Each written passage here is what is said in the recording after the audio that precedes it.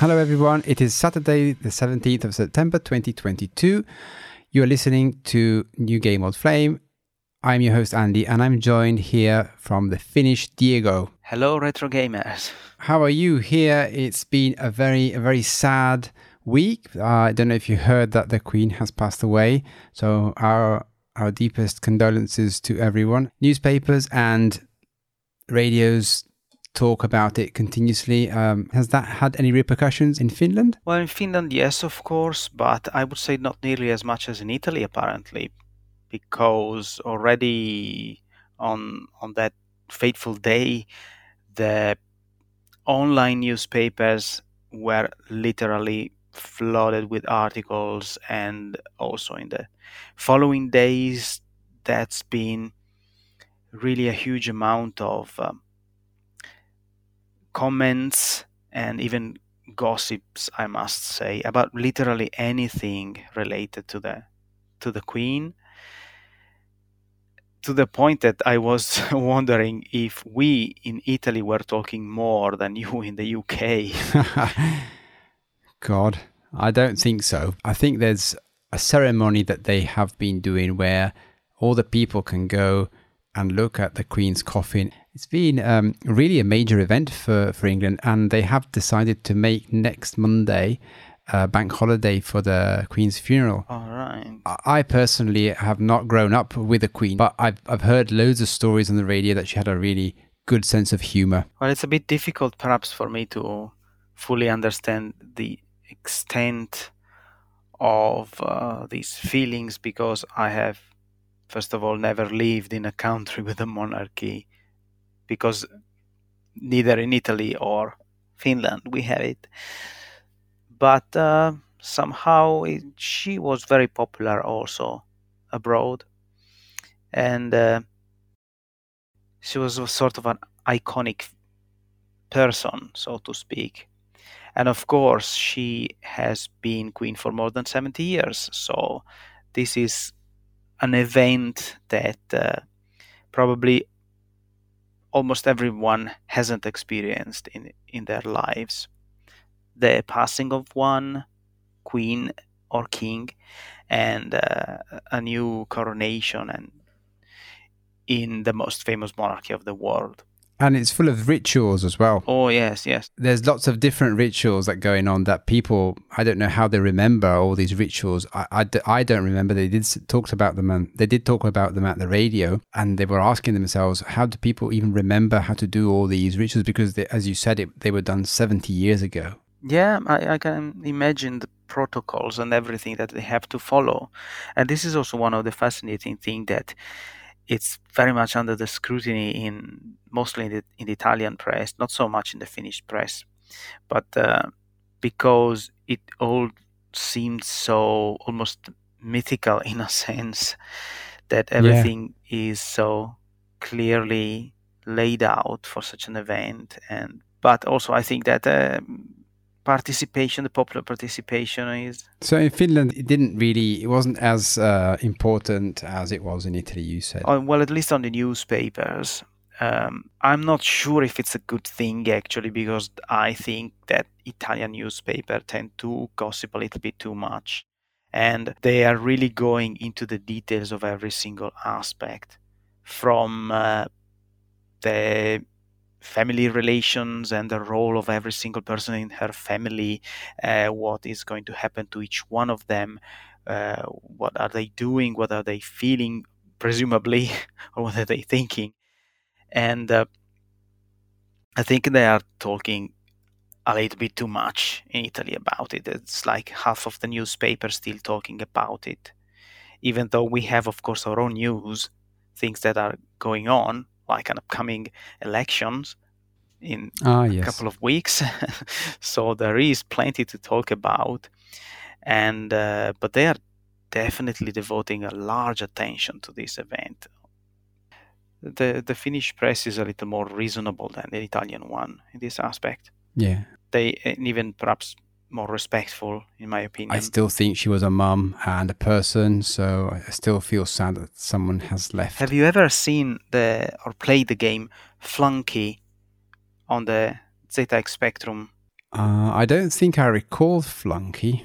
What is it? Well, it just came to my mind because of the Queen, and it's basically a sort of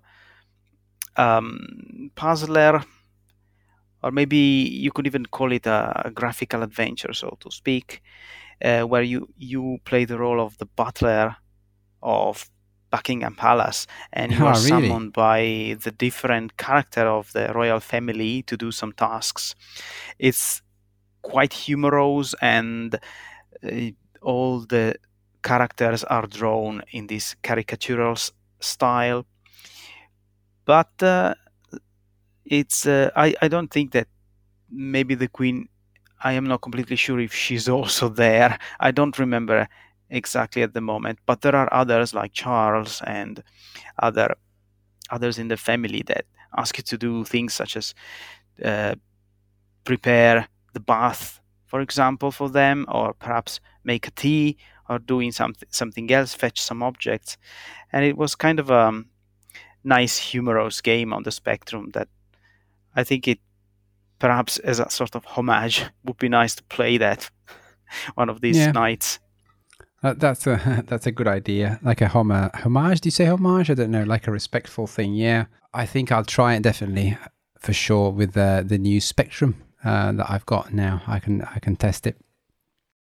Meanwhile, I don't know if I told you this before, but the monitor has been refunded. The Sony Trinitron VGA monitor that arrived smashed.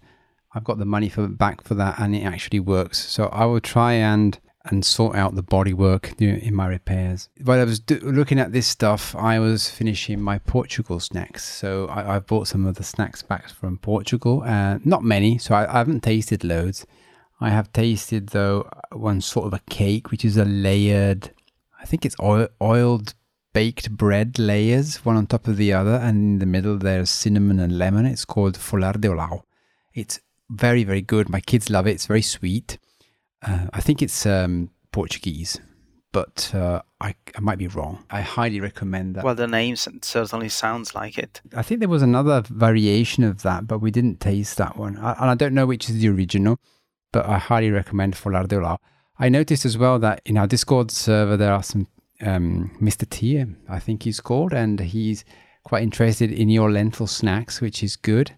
And I think also Guido, which we sent a great shout out to, seems to be attracted to those lentil chips or lentil snacks that you got me. I still think they're amazing. I think you should post a picture of the oat crisps, because those were also very, very good. I don't think anyone has had those. All right. I even think that perhaps the lentil snacks, it might be possible to buy them online and have them shipped in other European countries, but I'm not completely sure. But they do have an online shop. It remains to be seen if they also deliver them outside of Finland. Yeah. But yeah, I think it's definitely quite an original snack, since it's actually loose lentils. So it's not like crisps. They might be a little uncomfortable to eat. Did you notice that they even have instructions on the package? Yes, that was amazing, because my kids was trying it one at a time, and on the instruction package there's a hand, and I think pour like a handful of them and then all in the mouth in one go. That's what the instruction says. Yeah, I thought that was quite hilarious, because I don't think I've ever seen instructions on how to eat a snack on the package. Amazing. But it's I think it's tongue in cheek or like a joke, because but still, it's a real thing. Instructions for how to eat. So are you planning on becoming a sort of expert on worldwide snacks, building a map of wherever you go for holidays. Ah, that would be amazing being the snack expert. But I think I just want to try different snacks from different countries. I think we haven't had much luck with Mark with his peanut butter jar. But I think in the future, I want to ask our hosts what they would recommend from their country. If we have people from different countries, that would be amazing. And just maybe try something. I don't know. I'll be able to try what Alex said in the Flight of Pigros episode, because I don't, even if I listen back to it, I wouldn't know how to write it down. It's very complicated. Maybe we can get something easier to write so then I can actually Google it and maybe try it and then comment on the show. That would be amazing. That's an amazing idea. I love it. Anyways, going forward, I was dealing with this monitor stuff, and then I've put it in the garage as another repair in my immense backlog. And I was trying to get my RGB PI ready to play Yazzie, the game that we're going to play today. And I have to give a mega shout out to Bonner79, because he's been an amazing guy. He's helped me out a lot. He sent me loads of messages, try this, try that. I couldn't get it to work. So basically RGB PI, for people who don't know, is for me the most useful and quick to set up emulator for old consoles. Now, what we've played leading up to today, Yazzie, is not, I don't have that console. I don't have the MSX, so I had to emulate it, and I used RGB Pi. Now, because this is a new game, it had to go on the new version of the RGB Pi, which now has an OS 4, and it has a lot of better support to Light Gun other consoles. It's just much better than the OS 2, but it's in alpha. So it's a bit of a mess to set up, and this guy helped me a lot. I was able to set it up. It took me quite a while. And while I was doing that, I was having thoughts about us reaching the end of 2022. And I thought about creating, I don't know, a small poll or something, or maybe we just decide, I don't know what you think about this, but having a game of the year for us, like, from the ones we talk about, we decide which we have preferred the best. What do you think about that? That's a good idea, but do you think that we should focus on our own year, or rather try to have the best of 2022? Because I think we have the tendency also to go a little bit back into the past. We haven't exactly reviewed games of this year, but a bit older ones too. Our year, I would say our year, but maybe we can decide this later on. We can have different categories, we can say best music, best graphics, or best playability, but I think it should revolve around what we have talked about, not about things that we don't know. Yes, okay. And I think we should ask our followers on Discord, for example, to send their votes or nominations for what they would like to about these games, which ones they would like to win in each category, and then we'll put together, so it's not just the two of us deciding what has been the best game. I think we can do that. We'll set it up for, I don't know, December. I'll try and set something up and see how that goes. Might go completely wrong this year, but who knows? We'll try. So I think you're already thinking about what would be your own favorite. I know you probably already have. Oh, I don't, So it becomes very difficult for me to judge, let's say, as well. I would be very biased on what has been the most fun episode that we have recorded probably as well. So I need to be able to abstract myself from that and just focus on the game. But it's difficult. Otherwise, yes, I do have some ideas in mind already, but we've still got plenty of episodes to go. So I might change my mind. Yeah, that's right. So, two of our listeners, I think one you told me about, have asked us where they can find some show notes. So, I am building a page for each podcast where you will be able to find the show notes, and you will find the download links, and you will find anything that we have said in the podcast that you can use or download, which is obviously freely distributable. Sometimes we talk to developers and we talk to them via email and we ask them lots of questions. Maybe we can publish that as well. So if you can read the correspondence as well. And you can find all the extra information and links on there if you want to look at it. Yeah, I'd say that would be a very, very nice addition in my opinion. So please go ahead. How's it been over there for you? Well, nothing much. I've been, of course, testing out our games and following a bit of news about new games in development for our old flames, obviously. Have you been playing any other games other than the new games and old flames? No, not really. I think I haven't had that much free time recently, and the little one that I have been spending still making some music with the Rocksmith game or software, so to speak. Yeah, I can't stay away too long from it. But speaking of new games under development, I just wanted to mention one that really caught my attention. It's for the Amiga, and it's called Settle the World. So as I said, this is still under development. So we have some teasers and pictures and videos of various kind, but we don't have the game yet. It's not released yet. And it got my attention because it's essentially a building trading game designed by Theoderich. And I think it's not really common to see people develop that kind of highly complex games for all platforms. I think there's few, and you've already mentioned one for the Spectrum, a real-time strategy game. Oh, I will interrupt you on that because I didn't know if I should talk about this, but I have received some other insight in that RTS Tornmetal. And the developer has sent me another video of how it's coming along, and it's just looking great.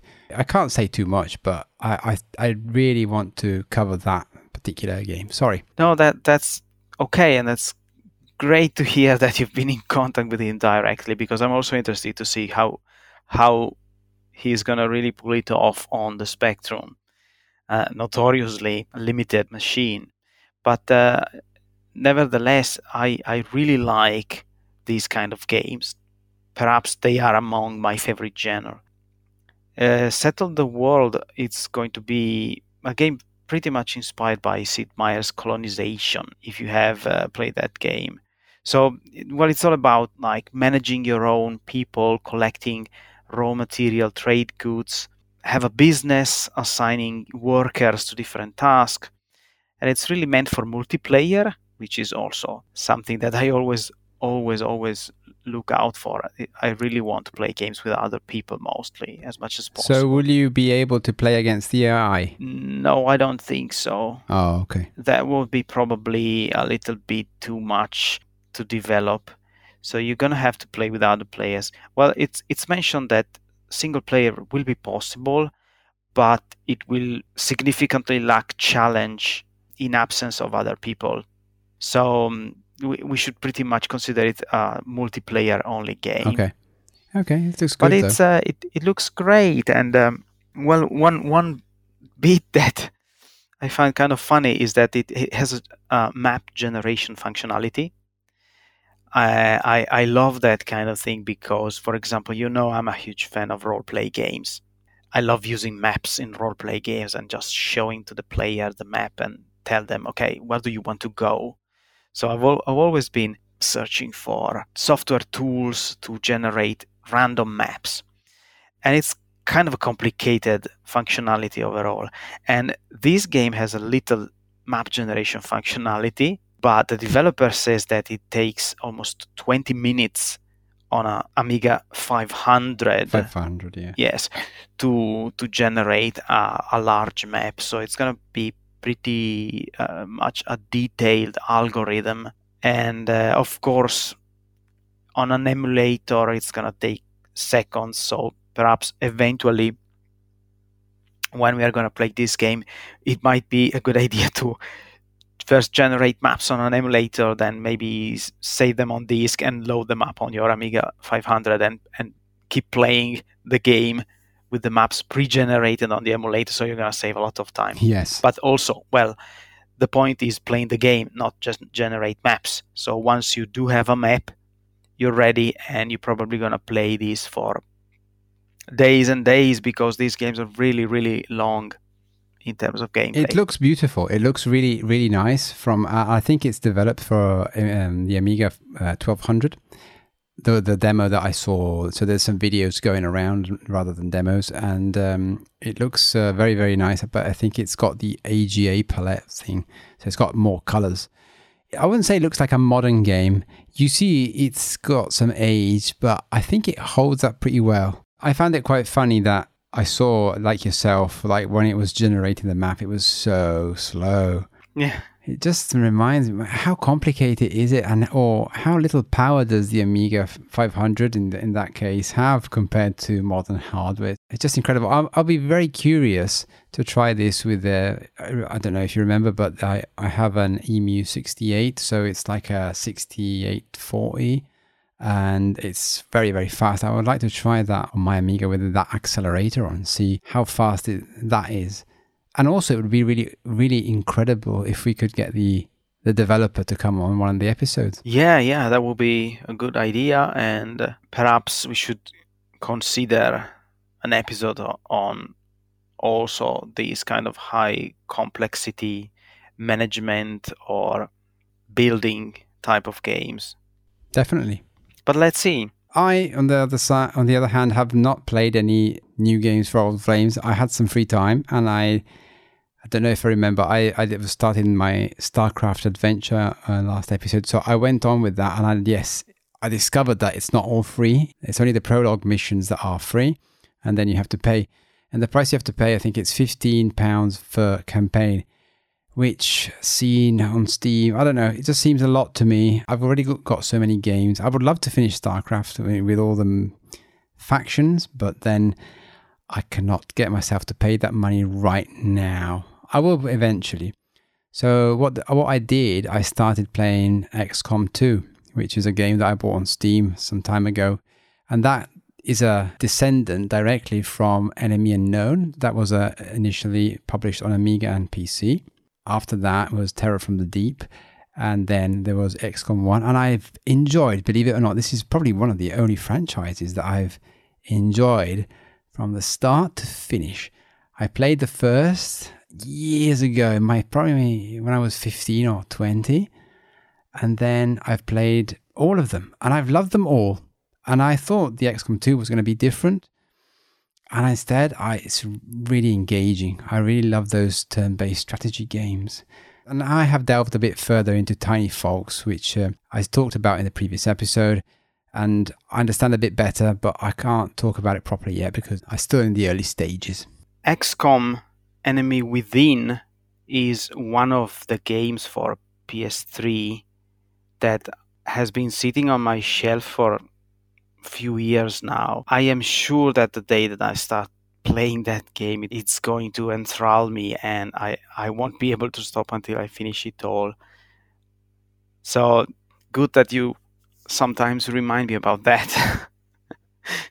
It's a marvelous game. I mean, I really like all the exploration and the research of the new alien technology. Then you can use their technology against them. It's just just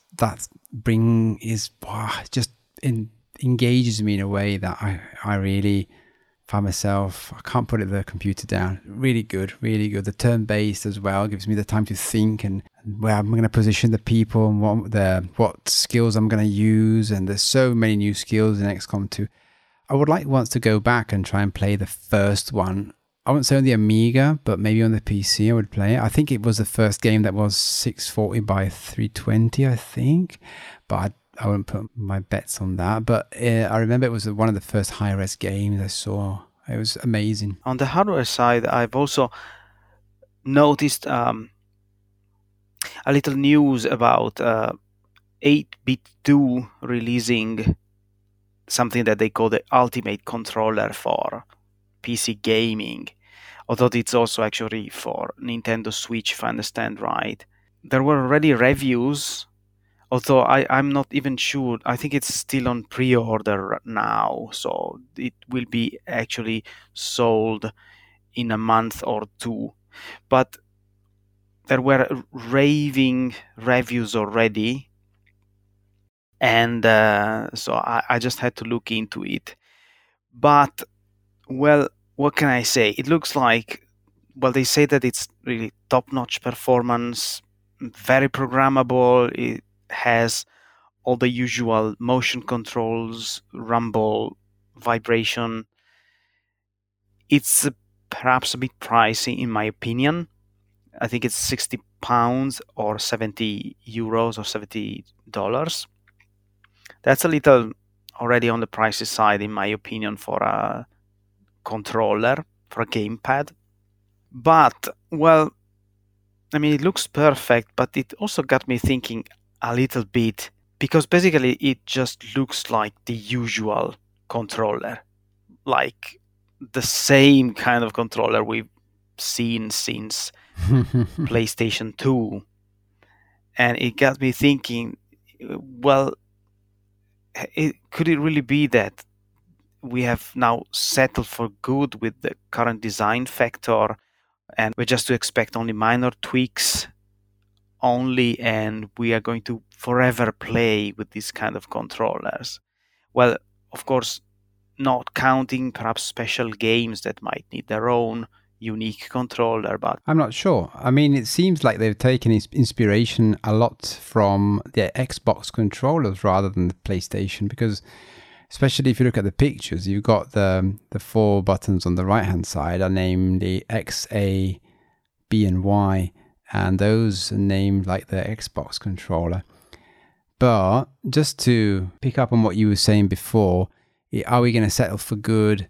I think there's been Steam who's tried to do a different kind of controller where completely different, well, not completely different, but very different, in which you just had to move your finger, I think it was, in a kind of depression on the controller itself rather than have a stick, let's say, like a thumbstick, they call them.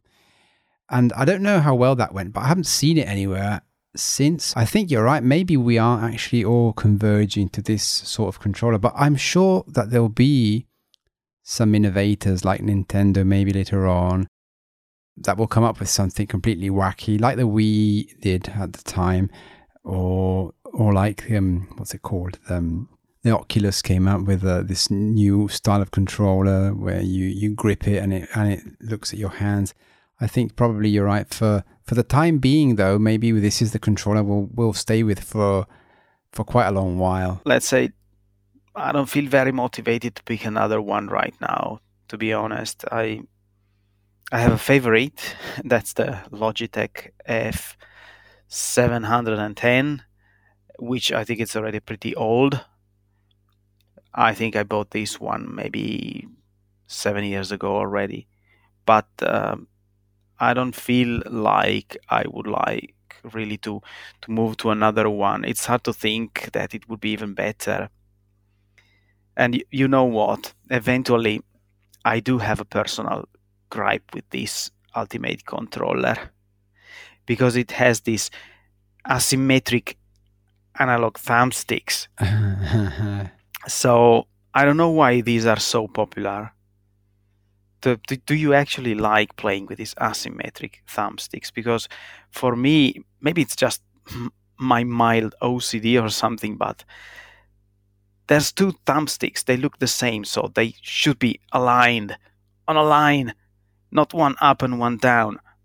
You might be right. I don't know. I've got the Xbox 360, the PlayStation 2, 1, and basically all of them.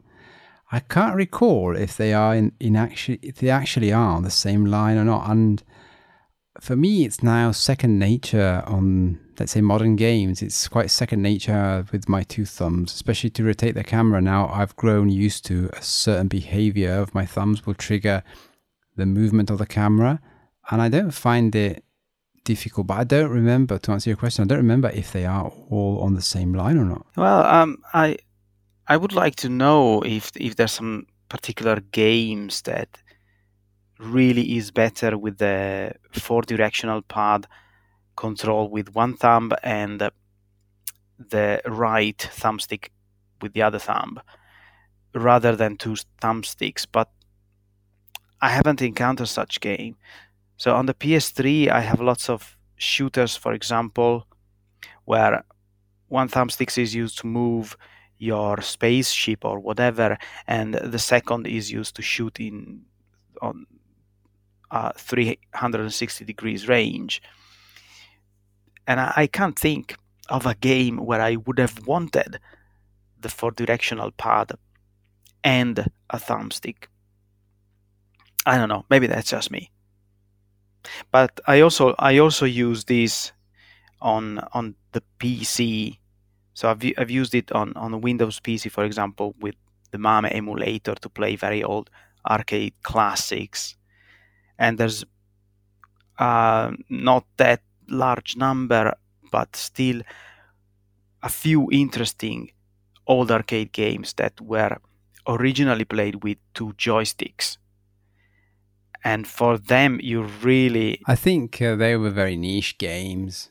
Yeah, I've got my thoughts on this, but I'll tell you in a minute. Yeah, well, I think maybe the most famous one was Robotron.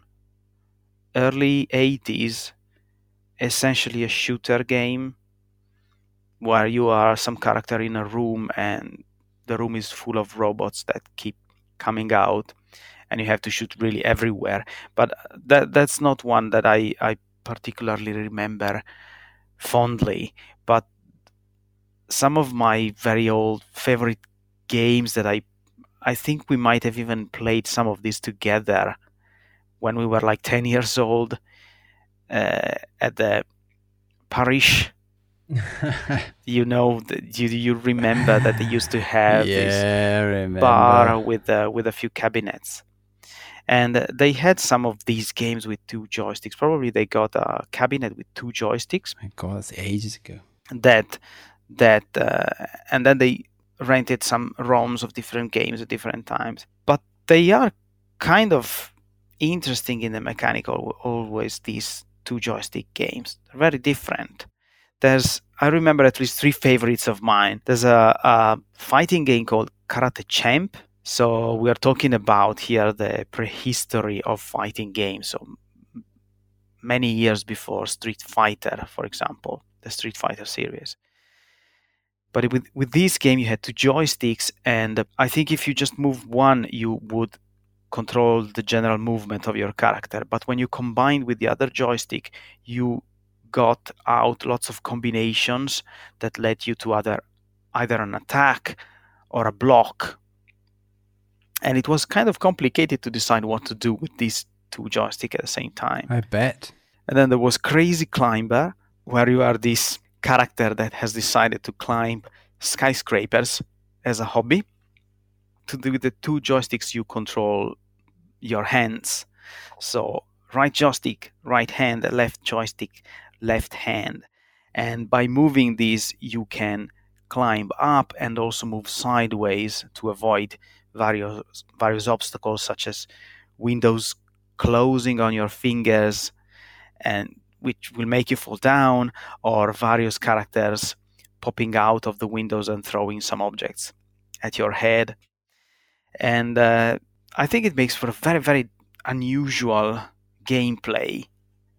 And I wanted to replay those very old games on MAME years ago, and that's why I specifically always looked for controllers that had aligned thumbsticks rather than the layout of this 8x2 Ultimate controller.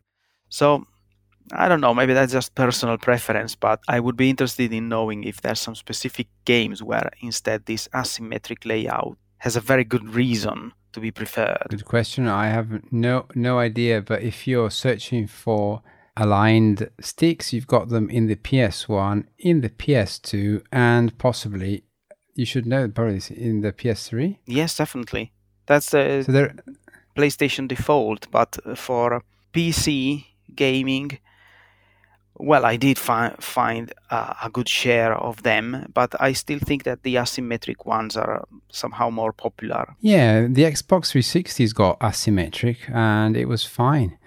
I've played with that a long time and had no troubles whatsoever, to be honest. And the reason, I don't know why there must be some sort of study behind the reason why it's aligned with the with the D-pad, but I have no idea what it is. But it does feel quite natural. So I've been played, for example, Dead Cells, which is a really, really good game. And I think it just becomes, again, second nature, even if it's misaligned, if it's aligned differently.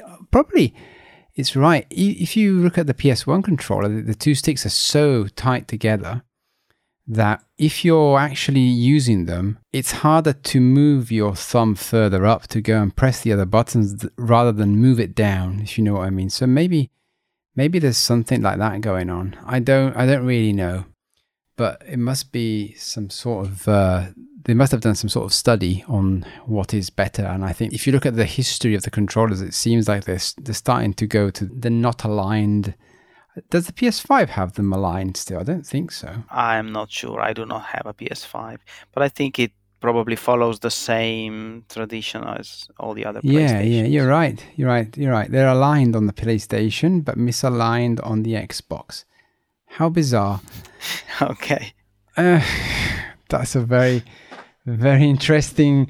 So one study, maybe there's no study, they just keep it like that. I have no idea. Because ideally, if you do a human research on seeing, what's the best one, they should be the same and they should all converge to one style. But instead, no, they just keep going on this and on their own design, basically. Ours was always going to be aligned down and the other ones are always going to be misaligned. Not misaligned is the wrong word, I keep saying it, but I mean aligned, not aligned. Right, I'll talk very briefly as well of a couple of hardware things that I've seen, and I've noticed that there is a new Commodore 64 called Commodore 64X, which is I think it's on Kickstarter, if I'm correct. I saw this and I thought, another Commodore 64. What are they going to do this time? And it's not like a mini, it's not like a normal replica. It's basically a PC inside a Commodore 64, which I was a bit disappointed to find out, to be honest. I like retro stuff, so I think we should always play with the original hardware. So already that is a starting point for me to say, the C64 mini, maybe not. But then when I saw this one, I was like, but what is it? And then it turns around and then it's got the USB port and all. And then it's just a PC in it. Apparently it's going well, but I don't think I'm going to back this one. But I just a bit flabbergasted. I don't know if I'd like to have it, but to each their own, I guess, isn't it? And then always for the Commodore 64, I've seen they're trying to do some keycaps again. Now, I repaired quite a few Commodore 64s back in the days, and most of them have some keys that are yellowed, and so, or you want to just, make a new Commodore 64, and that will require a new set of caps if you want it to make it stylish or to look in line with whatever else you've got, like a chassis or a case you want to call it. And a lot of these campaigns have already been done for the keycaps. And I don't think I've seen a successful one, but maybe someone who knows a bit more about this can correct me if I'm wrong. And here yet is another Indiegogo campaign for some more keycaps. And I think this time there's an update saying the $sign cap has gone wrong. I hope this works out. I really would like to buy myself some sets for a couple of Commodore 64s that I've got at home. But I haven't been able to find a successful campaign that then actually goes on and sells them to other people who have not backed the campaign. And maybe that's the whole point of, you can argue, of Indiegogo. So I am prepared to back it. But with so many failed ones, I was a bit reluctant. And I still am. And I'm still not being proven wrong yet. Last two things I'm going to mention very quickly. I think Guido, one of our listeners, has pointed out that there has just been a release about a game. So I thought I'd check it out and I gave it a shot. It's called Fido's Magic Tiles by, Tom Sutton. I think it's his name. It's all one word.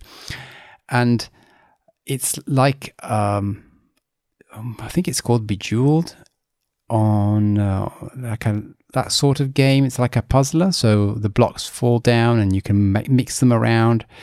And you have to match the symbols on it in order for them to disappear.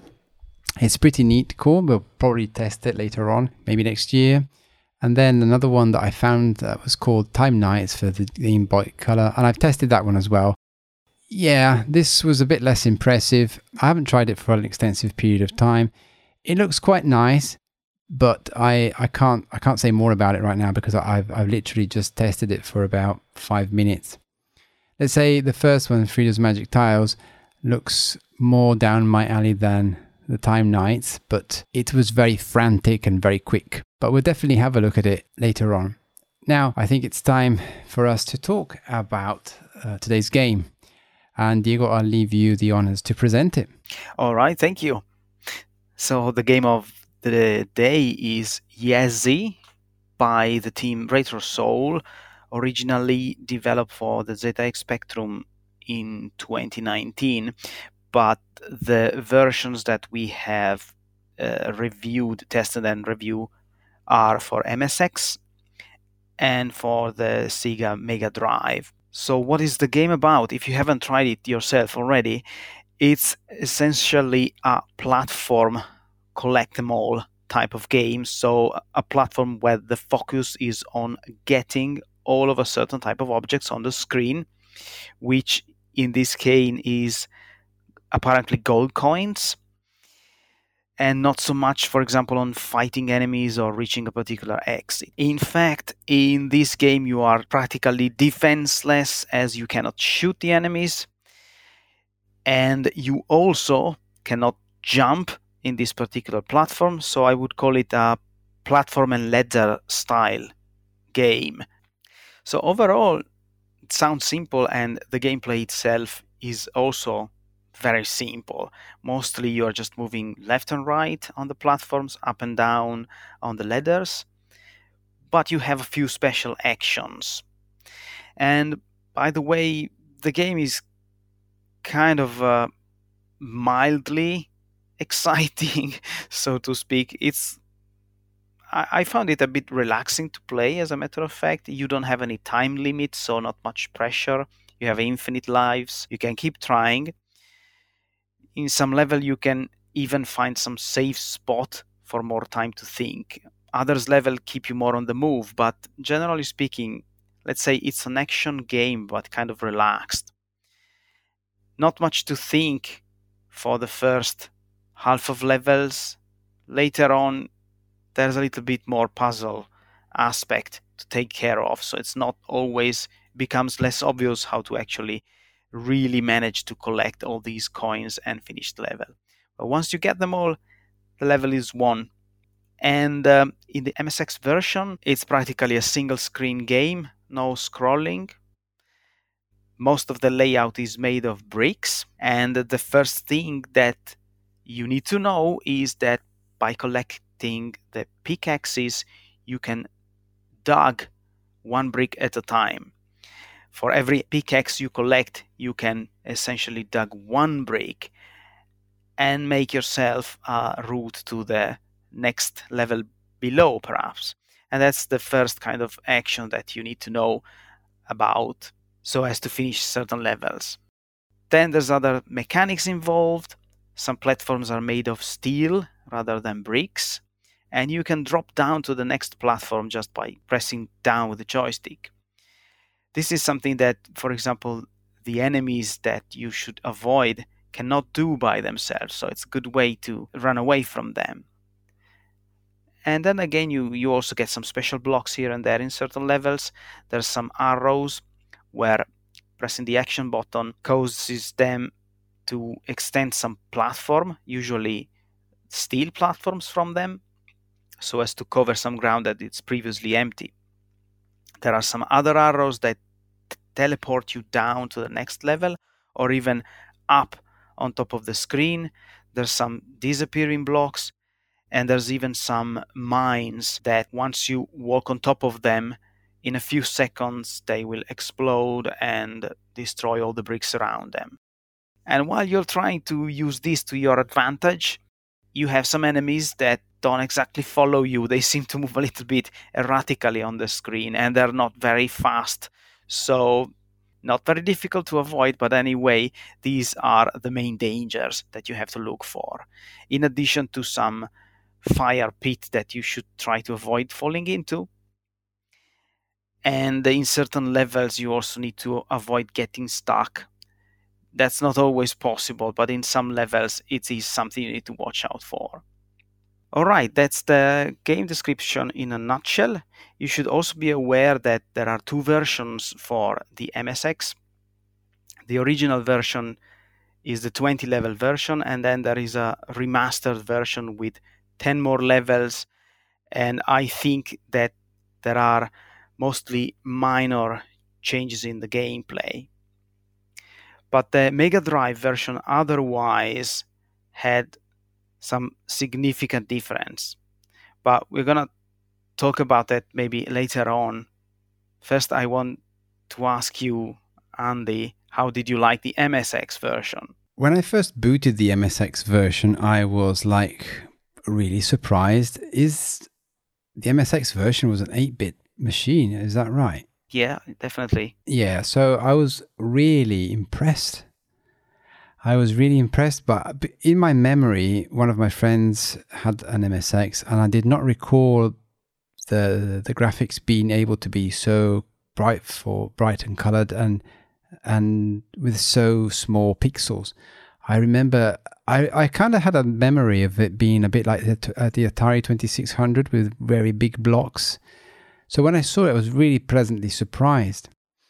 And I played it all, and it was quite funny because I got stuck on the 20th level, which I didn't know was the last one. I was like, I need to get to the next level. But then the game used to freeze because there is a small mechanic that when you get stuck and you can't move, you can press a key R and it will kill you basically, and you can restart the level. But if you press the letter R exactly in the moment when you're hitting an enemy, it will freeze the game. That's what used to happen to me. I don't know if it happens to anyone else. I played the original, the remastered, and a bit of the Mega Drive to just get a flavor of how it was. And the original for me remains the clearer version, where I can see clearly what are the blocks, what are the enemies, and the fires. With one exception, which is when I used to spawn in a new level, it would take me, I don't know, a bunch of seconds to understand where I was, because the enemies were all colored and looked very similar to yourself. So I was a bit confused every time I started a new level and tried to find myself and where I was. But the game is very good. It gives you about, 3-4 seconds of invincibility. So even if the enemies spawn on top of you, then you can still have time to move out of the way. And that's another thing that I found quite funny. The enemy AI, oh my God, the enemy AI. I don't understand in this game if the enemy has an AI or not. So in certain circumstances, I was fetching all the gold ingots, I think they're called, around the screen. And say I did all the left-hand side, and I would notice that all the enemies would clump up on the right-hand side where I still had to go, like they knew I had to go there. Then I went onto the right-hand side, and they started going to the left-hand side. So I thought maybe it's not an AI thing. And then, of course, there's moments where you climb a ladder, and you've got 3 or 4 of these enemies crawling around. Of course, then I very skillfully tried to jump over them. So from the ladder, you can drop down anywhere and fall down if there are no walls. And of course, as soon as I do that, the enemy that was underneath me changes direction, and then I fall on him. It was just like, I don't understand if it's got an AI or if it's completely erratic, but they always seem to catch me. I think it's a very good question, and the answer might be found in the source code, which I think they have actually released, at least the original MSX version. But before we start trying to investigate the code itself, I'm not sure either. I had some moment when I thought, are these enemies really onto me somehow, especially around level 20, when things are already a little bit more on the puzzle side. And there are some levels that you really need to think before you act. Or, well, if you do like I did, I acted immediately, and then I had to repeat the level at least 10 times before realizing I was doing it wrong. But I had this feeling that these little critters sometimes would stop as if they were listening to me for a second before deciding whether to turn back or to keep going. But it's really hard to tell. And I had this feeling more on the Mega Drive version.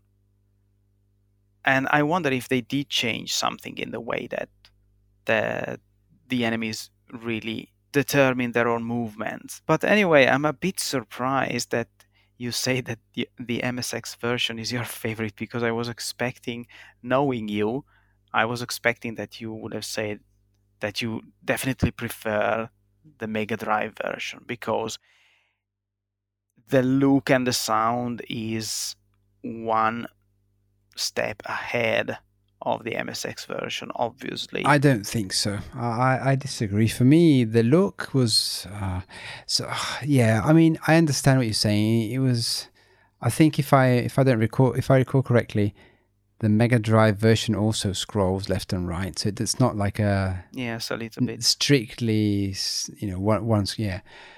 not strictly a one screen puzzler. It has a bit of overscan left and right. The things I noticed about the Mega Drive version was, the enemies were a bit clearer, so they had a different color from you. I think they were red, but I don't remember now. And I think you were green, but I don't. You will know better this because you've played that a bit more. But other than that, there was a lot of variety of colors on the screen. So, for example, on the MSX, the flames would be positioned on top of the wall, of a wall tile, but on the Mega Drive, they were like bins. Mm-hmm. So that added other colors in, like the blue of the can and stuff like that. And it just made it for a more confusing experience for me, even if it did make up for some points where the Mega Drive was a bit clearer. You could see the enemy better, let's say, and that would be helpful. Also, on the remastered version, the AI seemed to be more aggressive and the enemies would move a bit faster, and they were colored differently as well. But I found that a bit more difficult. In fact, the remastered version I found more difficult than the original version. And I think the remastered version also, it does have more colors compared to the original. So I like the simplicity of the original, and I was very struck by how well I could see where the ladders were. It was always everything was always very clear, except obviously the enemy positioning and yourself, until I found myself. Well, I'm generally surprised, because that's what I thought. That's what I had in mind since the start. I was betting that I was going to prefer the MSX version exactly because it looks simpler but so effective. And also, I should say, it has a very, very 80s feeling to me. Not just the look of it, but the sound of it. All these little sound effects, they really brought me back to an arcade alley. Especially, I like that squelch sound when the enemies throws themselves into fire. Yes, I love that.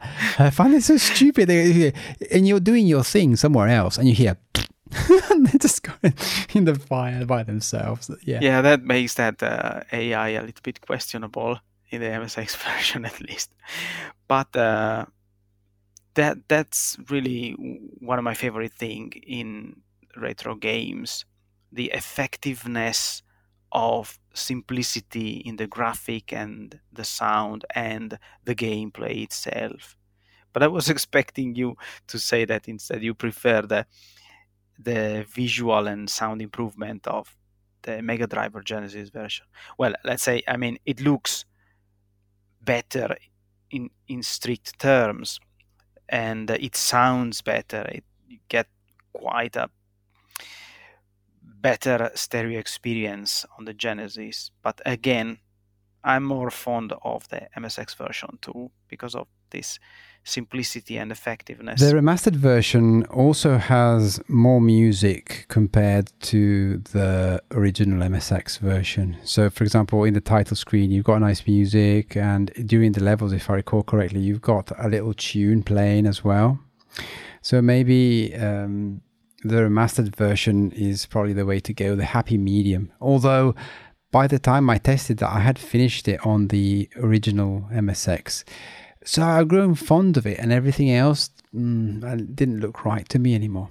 All right, fair enough. Well, I would say that if the Mega Drive version has one winning point, is the fact that it actually has more enemy types.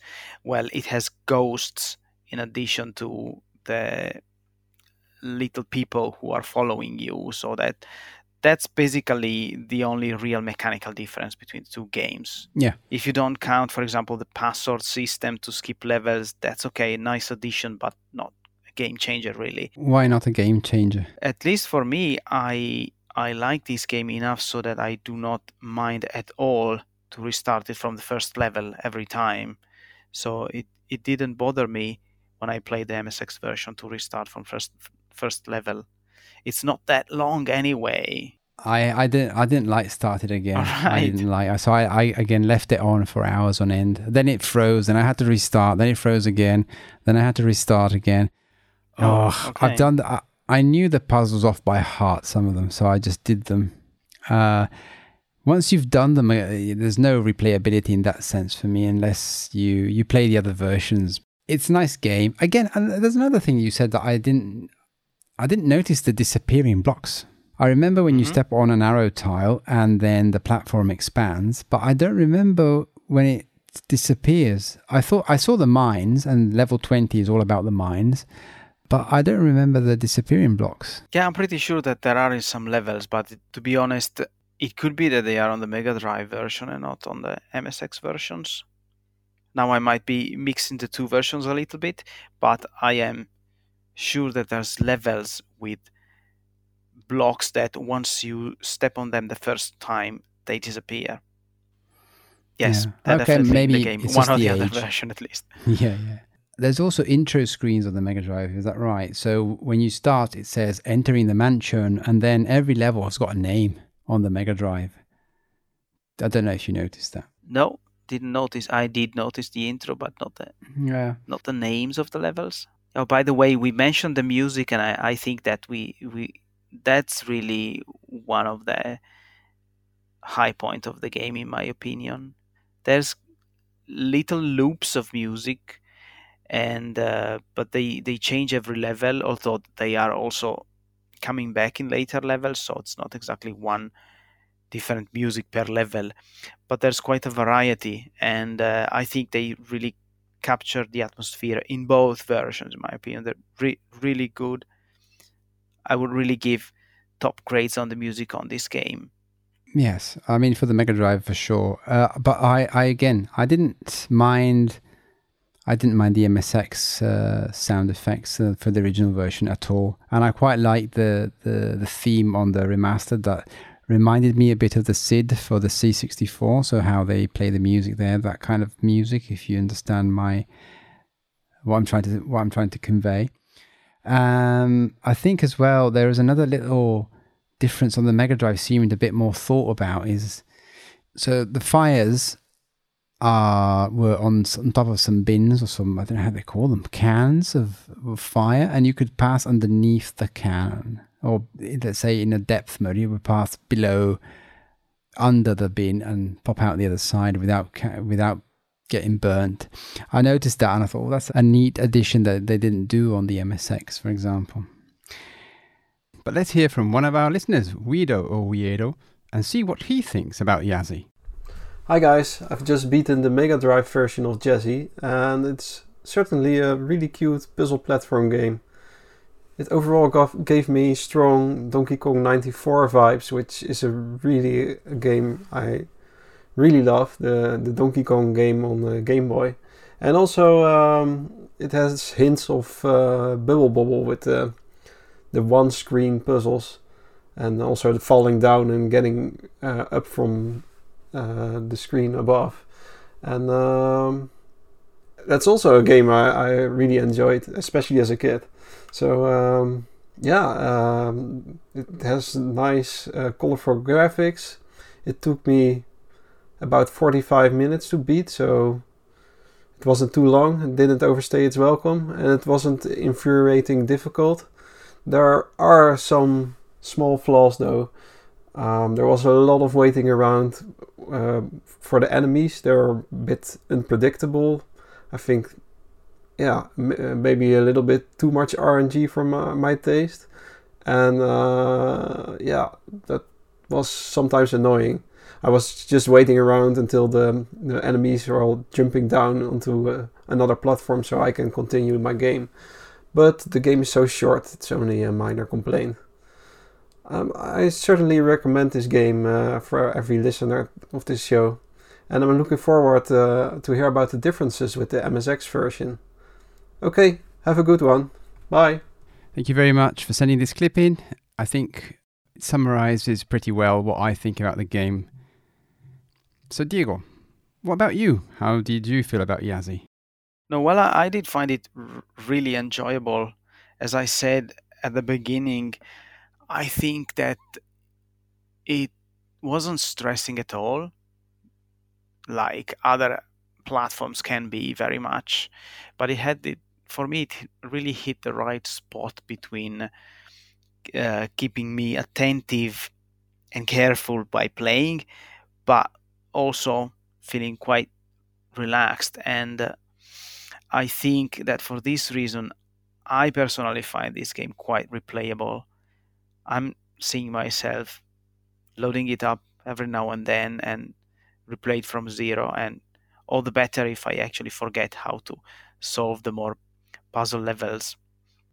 What about you? What's your feeling about replaying this in the future? I don't think I am going to play it again ever. Maybe in 10 years when I forgot about it completely. I remember we talked about this, and I think I enjoyed it, but under a replayability point of view, I don't think I would pick it up again. Not at least in the near future. It's a bit like when you watch a TV series and or anything you watch really, that you're not really obsessed about. You maybe think, I'm never going to watch that again. Then in 10 years, I'll watch that again. What was that about? And and you go back and look at it. But that's the kind of curiosity and replayability that I would expect from this kind of genre. But I did enjoy the experience once again. I thought this was very similar to Inca Man in some respect that we talked about in the past. Even having said that, I was just so impressed by the graphics and the style, which is quite distinctive. I think we talked about Misplaced in, I think, the second episode, always from RetroSoul, and they had this very similar style with the enemies. They like these cutesy looking enemies with the bobbling heads, and I think they had the similar thing on that game as well.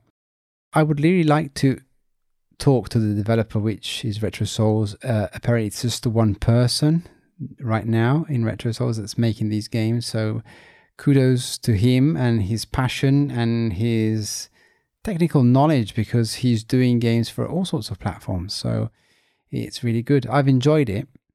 Probably a bit short, and maybe I should have played through completely on the remastered as well, but I did not finish that, or I didn't finish the Mega Drive version either. I finished only the original, and that was enough for me, also because I thought the puzzles were the same. Yeah, I think that the first couple of levels are practically identical between the MSX and the Mega Drive version. Maybe there is not exactly the same number of golds to pick, but otherwise they're pretty much equivalent.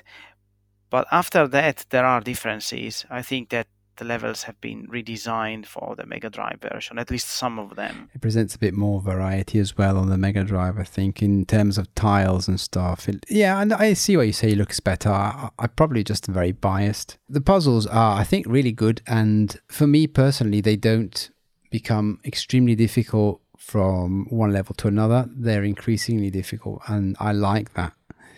This, again, is another puzzler without any progression, and you want to play because you want to get to the next level, but that's all the motivation you've got. Having said that, though, the levels are so affable. I don't know if you can say that.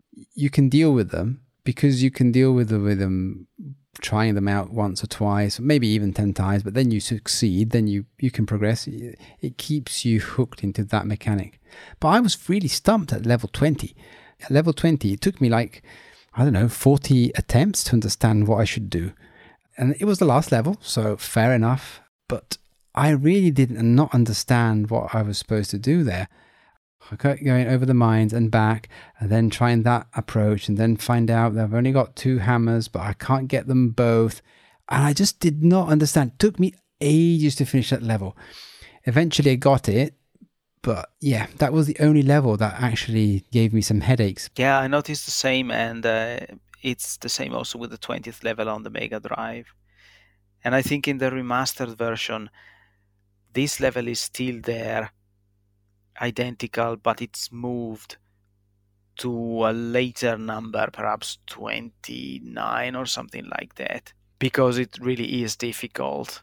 It's the puzzlest of all. Yeah, I think that was really hard for me to understand, but there you go. Okay, let's wrap it up for today, and let's talk about the next game very quickly. We're going to play a game called Xenocrisis, which is a bit more modern and has a bit more of a graphical impact, let's say. It's got better graphics, and that is for the arcade, the Dreamcast, and the Mega Drive. And as a genre, I wouldn't know, a shoot 'em up, maybe? Not a shoot 'em up. I don't know the name. Have you ever heard of it? Not yet. This will be a surprise for me too. And not only you, because we're going to have Mark on the next episode as well, talking about this game. So it'll be 3 of us having a blast, killing loads of monsters in different arenas, apparently. game@newgameoldflame.com is the email where you can write to us. Any questions you have, we'll read them on the show. Or if you want to send us your contributions in forms of clips, if you play along with us, you can write your opinion and we'll read it. Or again, you can reach us on Discord. We have our server, and you can reach us by going on the website www.newgameoldflame.com. This time I said it right. There's a link there. You click it and you get in the server. Write to us your opinion on the game that we're going to play. If you submit it 5 days before airing, it will go in, unless you don't speak profanity. That's about it, I think. Until next time, have a great evening. Thanks for listening to us. A big shout out to Retro Asylum once more for always helping out and being so supportive.